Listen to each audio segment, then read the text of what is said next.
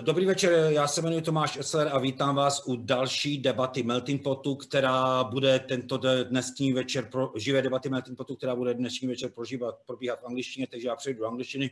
Good evening everyone to this another live online Melting Pot debate. Today we'll be talking about mostly about environment, and it's my pleasure to greet and to welcome a journalist, Ole Mathismoen, to our debate. Good evening, Ole, and thank you very much for joining us. Good evening, Thomas. So nice to be here. Before we go any further, I would like to tell you that this debate is organized in cooperation with the Embassy of the Kingdom of Norway in Prague, and with a cooperation also of European Economic Area and Norway funds.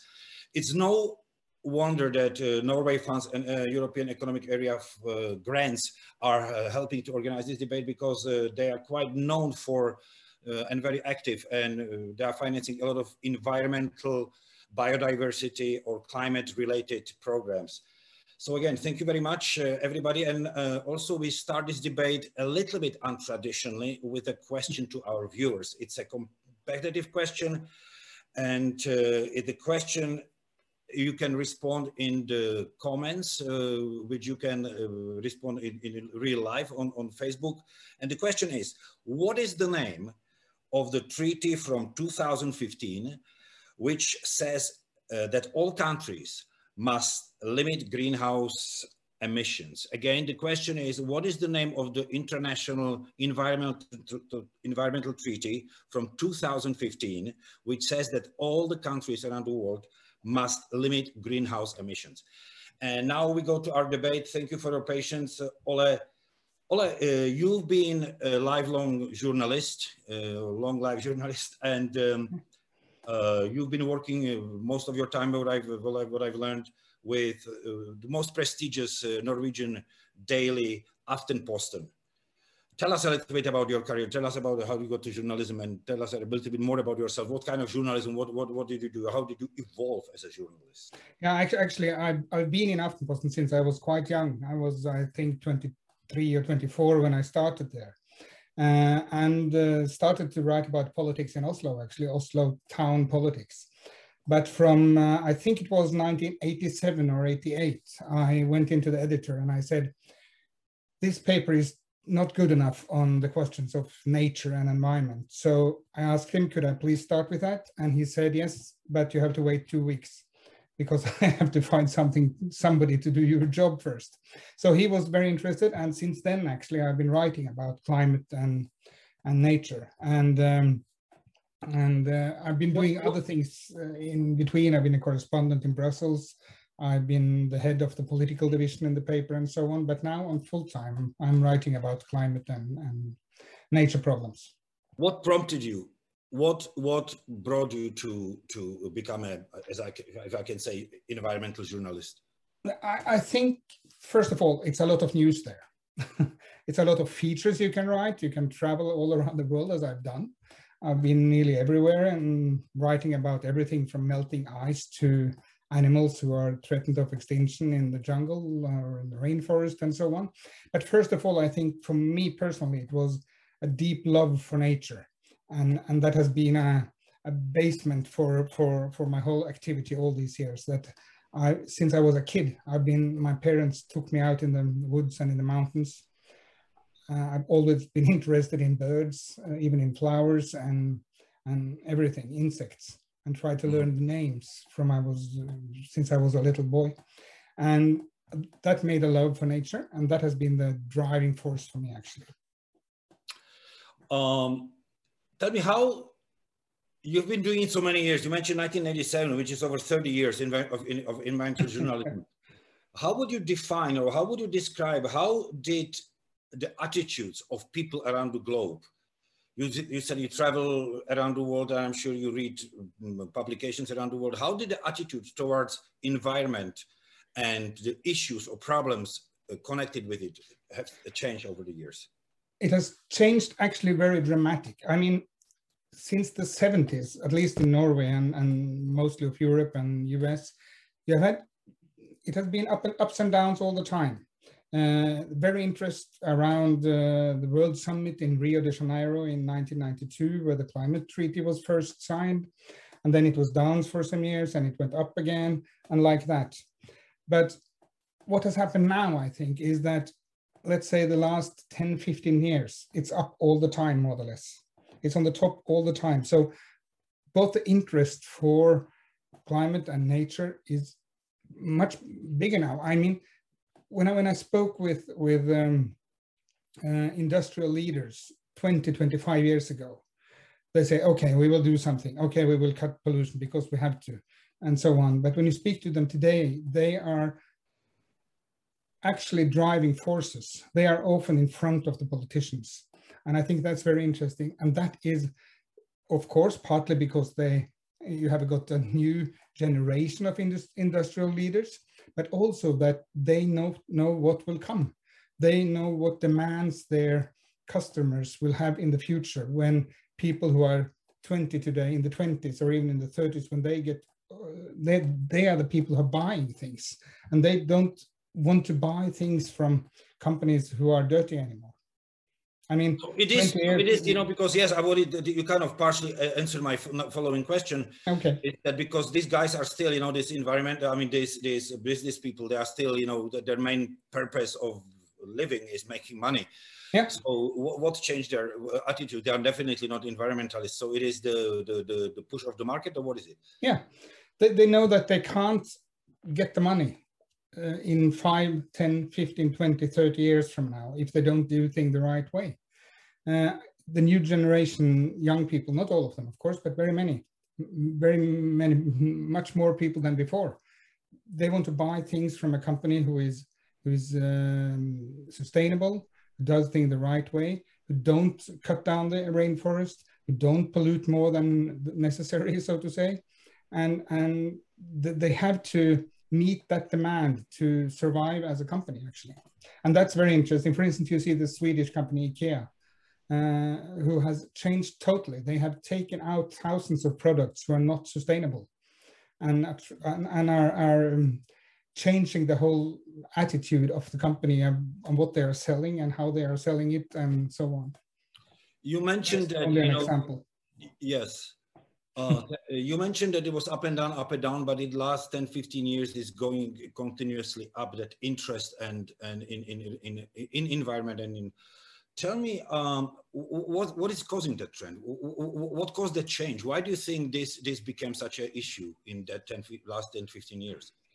I think it's a lot of reasons, of course, but I think the main reason is that, for instance, climate change. 15, 20 years ago, climate change was some theoretical things who would happen sometime in the future. But now you can see on the television, you can see films, you can read books, you can in the papers, or you can go out and see it yourself. The climate change already is here. It's already happening. And the scientists got right. I mean, when the IPCC, the UN climate panel, put forward its first report in, I think it was in 1990, they said that it was, okay, 50-50 chance that humans have something to do with the global warming. Today they say it's 95% sure that the warming is we have the responsibility, we are making it. So I think you can go out and see, you can see a film, you see the sea ice in the Arctic, whom I've been writing about the whole day today actually, is disappearing. You see the glaciers are disappearing. You see the rainforest is cut down. It's not just something happening somewhere, but you see it directly on television or on YouTube or wherever. So I think it's come much close on people. You can see it. It's no it's no theoretical future. You know, it's a perfect setup for the follow-up questions. And how did you, the reporting, you know, you started to report on it, you know, again, I say, I don't want to hit on your age, but you started this 33 years ago. How did the reporting on it change? It must be much easier today to report on that because of all the technologies. You know, how did the reporting on environmental issues change? I'm writing in the same way, actually. But of course, it's easier to send it home. I can sit in the middle of the rainforest and send the story home. Earlier, I had to use a telefax to get it home. I suppose it wasn't that you were thinking about, but for me, working in Aftenposten, I've always had editors who have said, just do it, just write what you see, what the scientists say, and report it. It has never been any difficult for me to get it on print or at the net now. So, but the interest is extreme. So, of course, it differs from article to article. I can write one article who's not so interesting, and I see it on the net how many reads it, where they stop reading, and I can have articles who are the most read articles that week. And people are interested in news. They want to follow this. They want to know what's happening, and of course, they want to know about the solutions. That's also extremely important. Otherwise, you just make apathy and people close their eyes again. You mentioned at the beginning that you have very, very close kind of a relationship to nature, you know, from your age. How did this work so closely, you know, in environmental journalism? You know, how did it change you?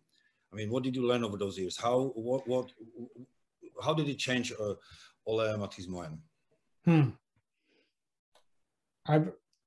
That's very difficult to answer. The love has increased, but I'm also much more worried. I mean, I read all these scientific reports. I see what is happening. I see what will happen, but still, I'm trying to not be a worried person, because I think that won't be good for my journalism.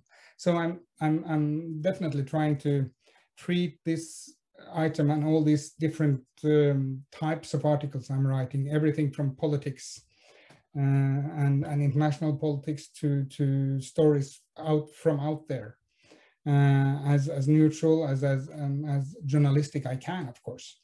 But the most important, I feel that I've used all these years on something who's very important. I feel it's so many journalists writing about finance, so many journalists writing about wars. I'm writing about environment, and I feel that's important. I believe so. I mean, environment is one of the I mean, it's a question of survival, I think, for the humanity in general. Yeah. Can you tell us, you know, I will give you perhaps maybe another difficult question. What, you know, if in your years of traveling and in your years on covering the environment, is there a story that strikes that stuck most to your mind, you know, like, or a couple of stories, if you can share with us, you know, what are the stories which are really stuck in your memory, or and why? That's difficult, but to choose. But I can take two different. I think the first time I went to Amazonas, and wrote about, and I think that was early in the 90s, and wrote about how the rainforest is destructed and cut down. I think that was one of the toughest things, because I saw these fantastic forests with so extreme biological diversity was just cut down. And and some years ago, I went back to, that was in Ecuador, into Yasuni National Park. And Ecuador is a poor country, and they had to allow Chinese oil companies to go into that national park to try to find oil, because the debt for the country was so high. That was very tough, very hard to see. Even if they are doing it very carefully, they still go in and actually destroy it. And I think the other thing that was, for me personally, very special was first time I went to Antarctica, and to land on a plane on the ice and see that massive iceberg, and think about that if all this melted, the sea level would rise with 75 meters. That will never happen, actually, in our lifetime, or in many thousand years. But still, I got this feeling of how small we are, how small humans are, and how dependent we are on a nature that's functioning. I mean, Antarctica is melting some places, and it will lead to higher sea level. but definitely not all of it. And but still, that feeling of being so little. And another great thing I have to say the political part was that night in December 2015 in Paris. Then I had been following climate negotiations since 1990, actually, in Geneva the first time. And that night, when the French foreign minister said, "We have a deal," and smelled the thing in the table, and the world had agreed to some sort of a climate agreement. It was called the Paris Agreement or the Paris Accord, and the world is agreed to stop the warming on 2 degrees or maybe at 1.5. I don't think they will manage that because the cuts are too small, but still, it was an agreement for the first time that all countries should do something and every country should decide themselves what to do. First step. Thank you very much. Let's move to hopefully easier questions now. You know, from what your experiences are, you know, and how this whole situation, you know, your reporting also evolved, and how do you see as the biggest challenges or the biggest issues the global environment is facing today? It's two. It's the climate crisis, definitely. That's extremely important. The global warming is changing nature so dramatically, and it will have severe implications for us, but it will also have severe implications for the nature, of course. And the second one is that's a nature crisis. How we build down nature all over the world, also in Norway and all over Europe and in Africa and in Asia and everywhere. We have always thought about nature as a resource who is endless, but it's not. And it's shrimping so much, many places, that we are losing hundreds, thousands of species all the time. And people say, yes, but we still have a small population of that and small population of that. But the fact is that many of those populations are so small that they can't survive into the future. Actually, they are too small. And it's, yeah. You know, I'm not an environmental journalist, but I'm a journalist, and I follow this, and I was shocked, you know, in recent years, you know, because you have this kind of several endangered species, you know, for a long time. But all of a sudden they are talking about vanishing giraffes, vanishing lions, vanishing cheetahs, vanishing everything. That's terrifying. And that's the nature crisis, in a sense, that nature can't manage to survive in the long term. In that sense, we're doing now. So we have to stop. And I feel that's even more important than the climate problem. Because if we don't stop the extinction of animals and nature types, that's very important. The animals can't survive just as animals. They need their habitats to live. And when they don't have that, they will disappear and we will lose from it. Yes. Definitely. So how can we stop it though? You know, you said you see the business leaders now, you know, are kind of listening to these issues and are changing their business plan, moving away from carbon monoxide and what have you. But how you know, I think it seems such a huge problem, you know, like how do you, and it's a global problem. It's not like in some small area. It's like a whole Africa, a whole Southeast Asia, you know, whole China. I mean, how do you change that? If I had a precise answer to that, I should have had the Nobel Prize. But, but I think the most important thing is that we have to change the way we are thinking. I mean, we have to think about how we use things, how long we use things, how often is it necessary to get a new mobile phone? How many t-shirts do I actually need to have? And how many travels do I have to go each year? I mean, the corona pandemic has shown us that we don't need to fly all around to meet, as I do now. I mean, in a normal year, I suppose I would have been sitting together with you on a stage. But this is also a possibility. And I think we have to think very differently of how we use things. And we have to definitely, as I said earlier, think very carefully about how we treat and how we look at nature. I mean, when we have to expand our cities, we have to expand them in the height. We have to take down buildings who are too small and put up higher buildings, and not always think that we can take a new part of nature all the time, because we have been doing that for hundreds of years, and extremely since the last 50, 60 years. And that can't continue. We have to change the thinking. And maybe it's too late for grown-ups, but it's important that the people who are coming after us, that they have the right attitude, because we don't. I will come to that later. You know, when you're talking about these programs about, you know, what needs to change, Norway is quite known and seen as green, as very active with regards to environment and biodiversity. Tell me something about how Norway is dealing with environmental protection, or you know, the approach to the climate crisis. Tell us a little bit about it. Of course, we have quite strict laws, definitely on pollution and old, to say, environmental questions. On the climate issue, I mean, we have a lot of renewable water power in Norway, so it has been difficult for Norway to cut the CO2 emissions. We don't have any coal plant or anything we can close. But now, after 20 years of trying, the emissions are going a little bit down.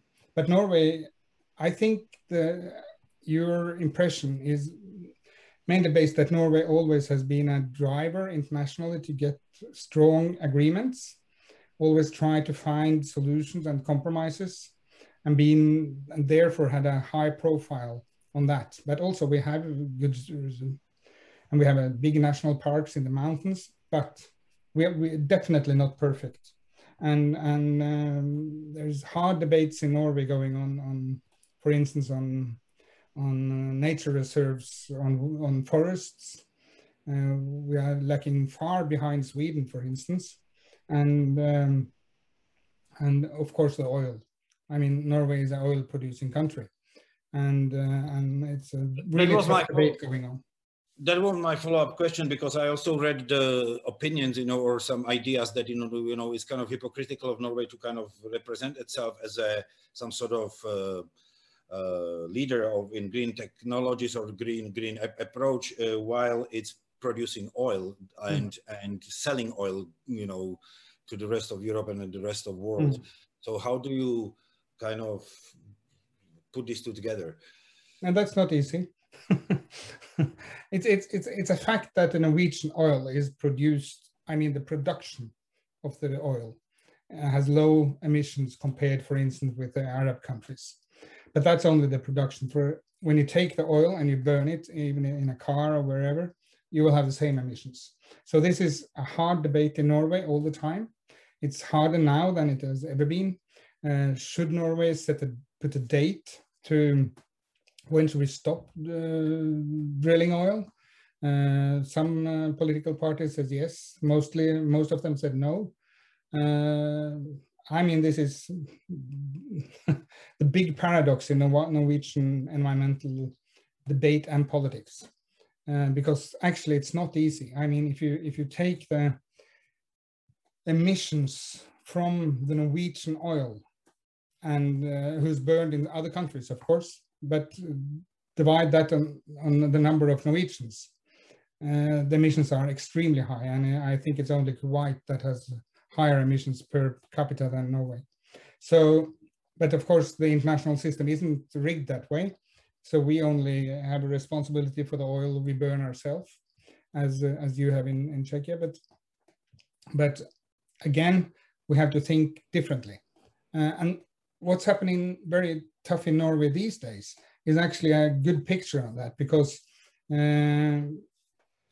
there's a lot of plans on building wind turbines on mountains and forests, and then you get a very clash between, what shall I say, the climate perspective and the nature perspective, and so environmentalists are like that now. Should we say yes to that? Yes, and send electricity down to, for instance, to Britain or to Germany to help them cut CO2 emissions? In a climate sense, that's smart, but at the same time, it's quite destroying for the nature where you build these turbines. But tell me, I mean, does Norway have a plan B? Because it's not only that Norway is using the oil, but it's importing it. And I mean, oil industry is a major part of the whole Norwegian economy, and it goes the direction we all want it to go. To lower the consumption, or of course, mostly to lower the consumption of black coal. Norway have to restructure its economy in the future. Is there any plan B, or are the leaders of your country thinking about ahead? That sooner or later it will come. Yeah, definitely, and that's what the debate is going on. What should we do when the oil is over? Of course, we do a lot of other things, fisheries and a lot of things, but it's definitely as I said, a hard political discussion going on. But Norway is lucky. The country has built up a huge fund of money from all these years. So I think economically it will be quite safe. But of course, a lot of political parties want it to be even bigger before they end. So the question in Norway now is, shall we ourselves put a date or a year to say that we stop by then? Or shall we just wait until the world don't want our oil anymore? So yeah, it's tough. Okay, let's go back to your work. Tell me, we discussed your work as a journalist, but I know also, and I would like to talk about it a little bit. You become also a writer, or you've been publishing books which are focused on younger generation. Can you tell us a little bit about this part of your work? What your books are about, and how did you become, the transition from, or that split from a journalist to be also a writer and why? Yeah, I've been writing some books all over the years for grown-ups about climate, about nature, and so on.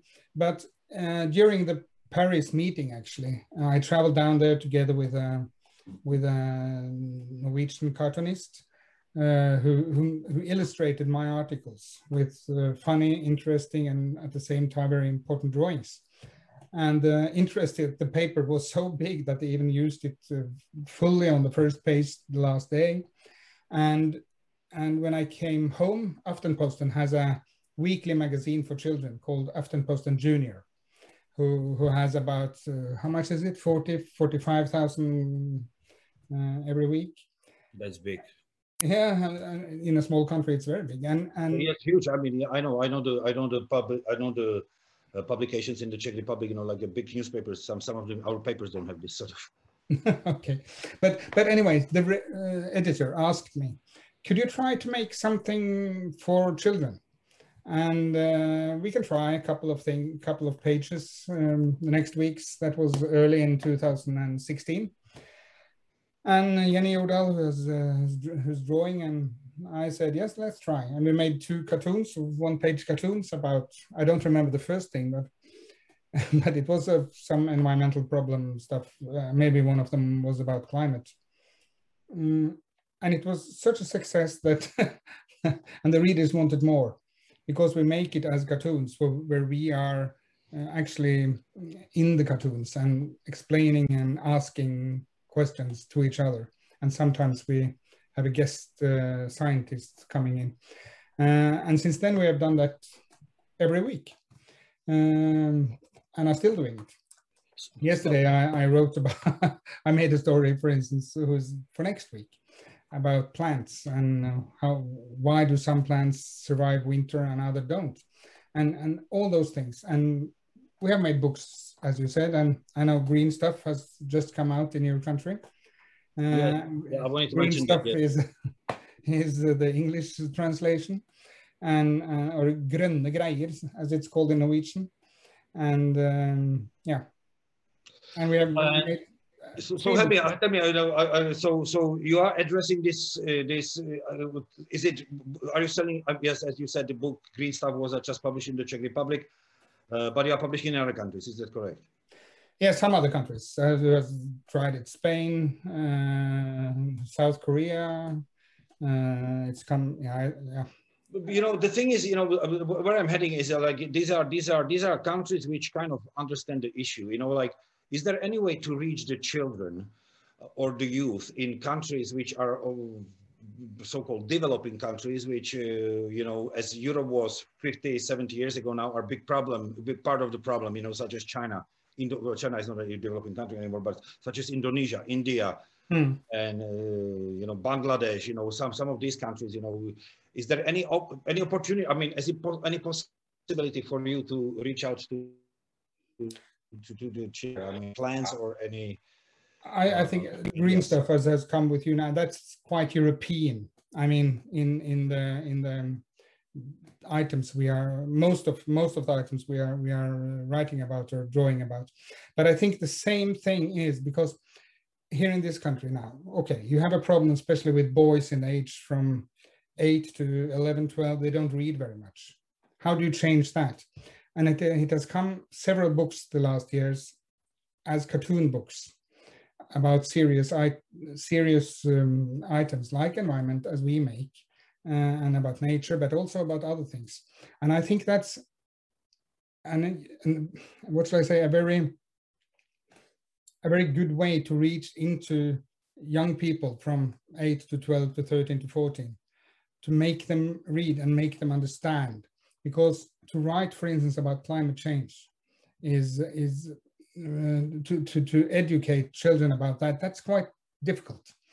But when you do it in a cartoon, I think it's easier to reach in. First of all, it's interesting to read because you have pictures all the time, and the dialogue is between two normal people. Even if I look like I'm 15 in those cartoons, I'm still as I am. And I think people get the children get the message easier. And my main thing is to try to help them to, as I said earlier about myself, to make them to love the nature, because you won't want to take care of something that you don't love, and you can't teach a person at 40 to love the nature, but you can teach 12-year-old or an 8-year-old to love the nature if he's taken out in the nature, or if he or she reads interesting things about the nature. For instance, how does it look inside, or what's that called in English? You know, the big thing where ants live. How does it look inside there? Yes. You know what I mean? Yes, I know exactly. Ants' house, I guess. Yeah. For instance, to show them inside that the ants have special rooms for babies, special rooms for food, special graveyard, and so on. And then the young people get interested, and they want to learn more and more and more. And when they grow up, that's what I wanted to say earlier. When they get grown-ups, they have a love for nature inside them, and they want to protect it. You know, I think Norway is a very specific country because it has absolute beautiful, you know, nature and a very, very good, spectacular nature. But do you think, you know, like when you were a kid, when you were 12 years old, 11 years old, you didn't have an iPhone, you were not distracted by other things. Do you think that the children today, you know, of the second decade or third decade of the 21st century do access nature enough? Or are they distracted by what I just mentioned, you know, iPhones and TikTok and different applications? Of course they are. Of course they are distracted by that. But then as a parent, we have to kick them out and get them out. And okay, take your iPhone with you and install a program where when you see an insect, take a picture and have an app where you can identify the name. I mean, you can use modern technology to make it interesting.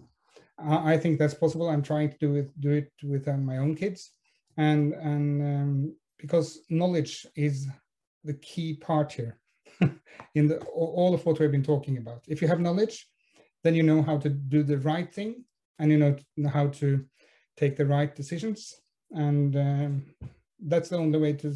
And this is where your books. This is where your books step in. You know, that's partially one of the solutions. Yeah, we try anyway. We made a small, tiny part. We have green stuff as you have. We have made one only about climate change. What is it about climate change is the title. And last autumn we made one who's called Wild Stuff, who's only about nature, not about climate or pollution, but only about about funny, special things in the nature. And I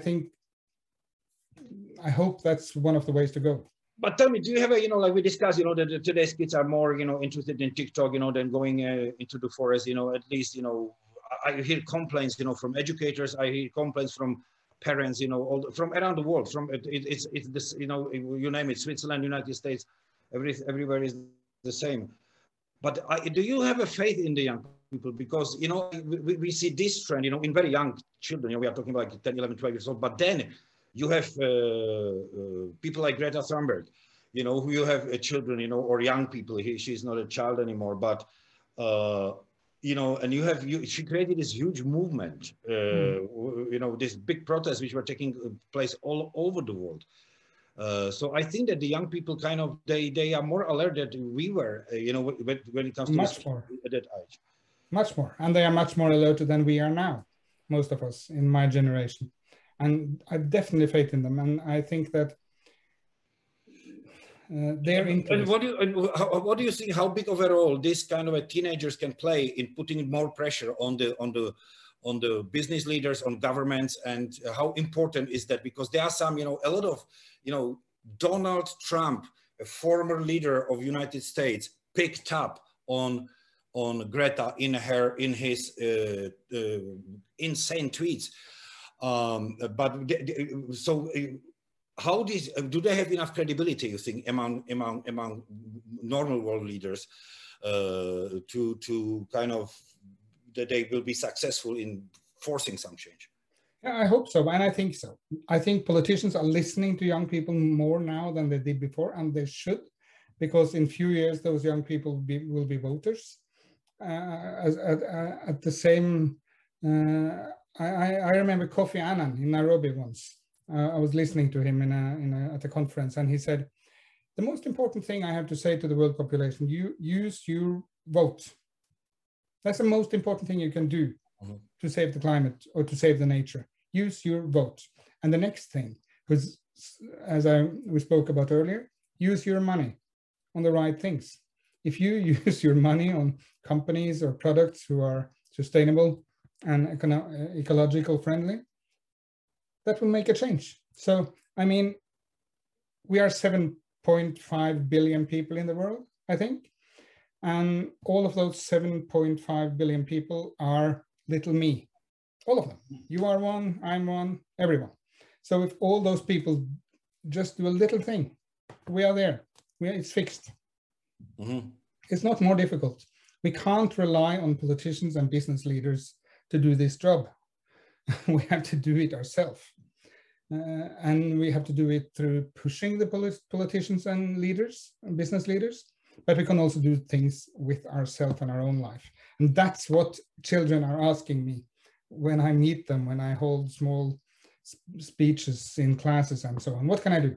What can I do? And then I tell them. But what do you tell them?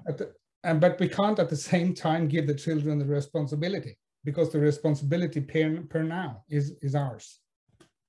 I want to go back to this Greta generation, this movement. Why do you think they are so alert? Why do you think they became so assertive about this issue and so, I don't want to use the word aggressive, but so active? That's because they see what's happening. I mean, a climate change happening in 30 years from now, that won't affect me. Then I will be 90 if I live. But for them, then they will be 50. And that's in the middle of their life. And they don't want that planet who is escalating on climate change. They want another, and they understood that, okay, how do I change something? Okay, you can use your vote, as I said, you can use your money, but you can also use your voice. And with a new world of social media, it is possible to change something and get your voice out there and say, hello, I don't want this anymore. Do it a different way. And when enough people are doing that, change will happen, and that's what's happening now. On this program here on this online debates of Melting Pot, I talk to various environmentalists and conservationists, and they all focus on different parts of this big issue. You cover the whole spectrum of this. I have to ask you, after what you've seen, you know, and you cover also the political part of it and whatever, are you optimist? I mean, do you believe that world will come together somehow and save itself, or you know, because there are so many issues to address, you know, but when you see it as a whole picture, you know, are you an optimist, or what or not, and why? I am an optimist in that sense that if I wasn't, I should have just stopped writing. I am an optimist actually, but it's too late to avoid climate change. But we can break climate change, or what should I say in English? What do you call it in English? We can stop some of it, but it's too late to stop it altogether. It's already there. And but it's, you know, it's kind of just a related question that's I wanted, and I'm happy you brought it up, because even if we kind of slow it down or stop it, for the earth to heal, you know, to kind of recover from the damage that's already done will take centuries, no? Yeah, that will take hundreds of years. But the longer we proceed, the worse it will be. So everything we do will slow it down. And that's the important thing. We have to slow it down, but we can't avoid it because it's already here. But we can't slow it down, but something is too late. Some nature is destroyed forever, and some species will disappear because what we have already done. And some glaciers, most glaciers will melt whatever we do, but it is possible. And I am an optimist because I believe in people. I believe that people want to survive on this earth. And then I'm quite sure that we will change the way we do things. But we don't have time to wait until, you said Greta Thunberg, that her generation takes over. We don't have time. So we have to do quite a lot before that. I've got one more question, you know, like, against from your travel and everything and political covering, you know, how do you persuade the countries, you know, like China or India, who quite righteously are telling us, listen, what you look at yourself, what you did, you know, 60, 70 years ago, you know, during, and even before that, you know, now we are in that stage, you know, how do you convince them, or should we somehow help them? You know, what, you know, because because I think that Europe is even more advanced in environmental protection than the United States, in a sense, you know, and more alert on that. Yes. Do we owe, you know, because, you know, a lot of these countries, you know, which are talking about, they were former colonies in Africa, Indonesia, you know, belong to Holland and everything. Do we owe them help now to change, to help with these issues? Because they are quite, I'm sorry, one more thing, from, you know, what I've learned, you know, these are also these are the biggest culprits at the moment, you know. They are, and definitely we have to help them as much as we can, and that's help to ourselves. And there is some help going on, but it's far too little at this stage. I don't think we have to help China at all. They have the money and they know exactly what to do. But they are delaying because and so on. But we have to convince both China, India, and all the other countries that if you do it the same way as we did it, the whole world is lost. Then we lose the whole battle. So you can't do it the same way. We have to do it another way. And then we have to help them, and especially the developing countries in Africa and Asia who don't have the resources themselves. But a country like China should do this by themselves. And I think international pressure, international cooperation is, of course, important. And I hope that one day that also Chinese young people can say, stop. We have to do this a totally different way. But China is doing quite a lot at home, much more than, for instance, the United States have done. But now with a new president in the States, things are, I hope, going to be much better there as well. I don't know if you noticed, President Biden just stopped the drilling, you know, and development in wildlife areas in Alaska. Yeah.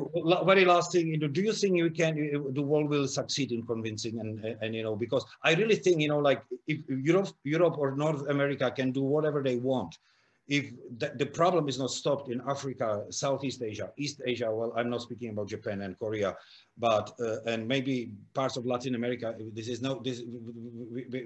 are doomed. Are you optimist also in this, that we can convince these countries? I mean, it's very difficult to say, to judge, or to say that I think, but I hope. I have to say I hope. And I mean, so many people in South America and Asia and Africa are so concerned about this, because they know that they will be hit much harder than people in Europe and the States. The climate change will hit them much harder. And they are waking up as well. But as you said earlier, we have to help them. Otherwise, it's not possible to do this job. But it is possible to slow climate change. Well, thank you much. I think that, yeah, I'm sorry. Yes. Sorry. No, it was my, you got frozen a little bit. Listen, thank you very much. I hope so too. And I hope that our governments will not just rely on hope, that they will do something. They will do something about it. Yeah. Thank you very much for this important debate, and again, thank you very much for joining the program. Thank you very much. It was a pleasure speaking to you, Thomas. We speak again. Bye-bye. Thank you. Bye-bye.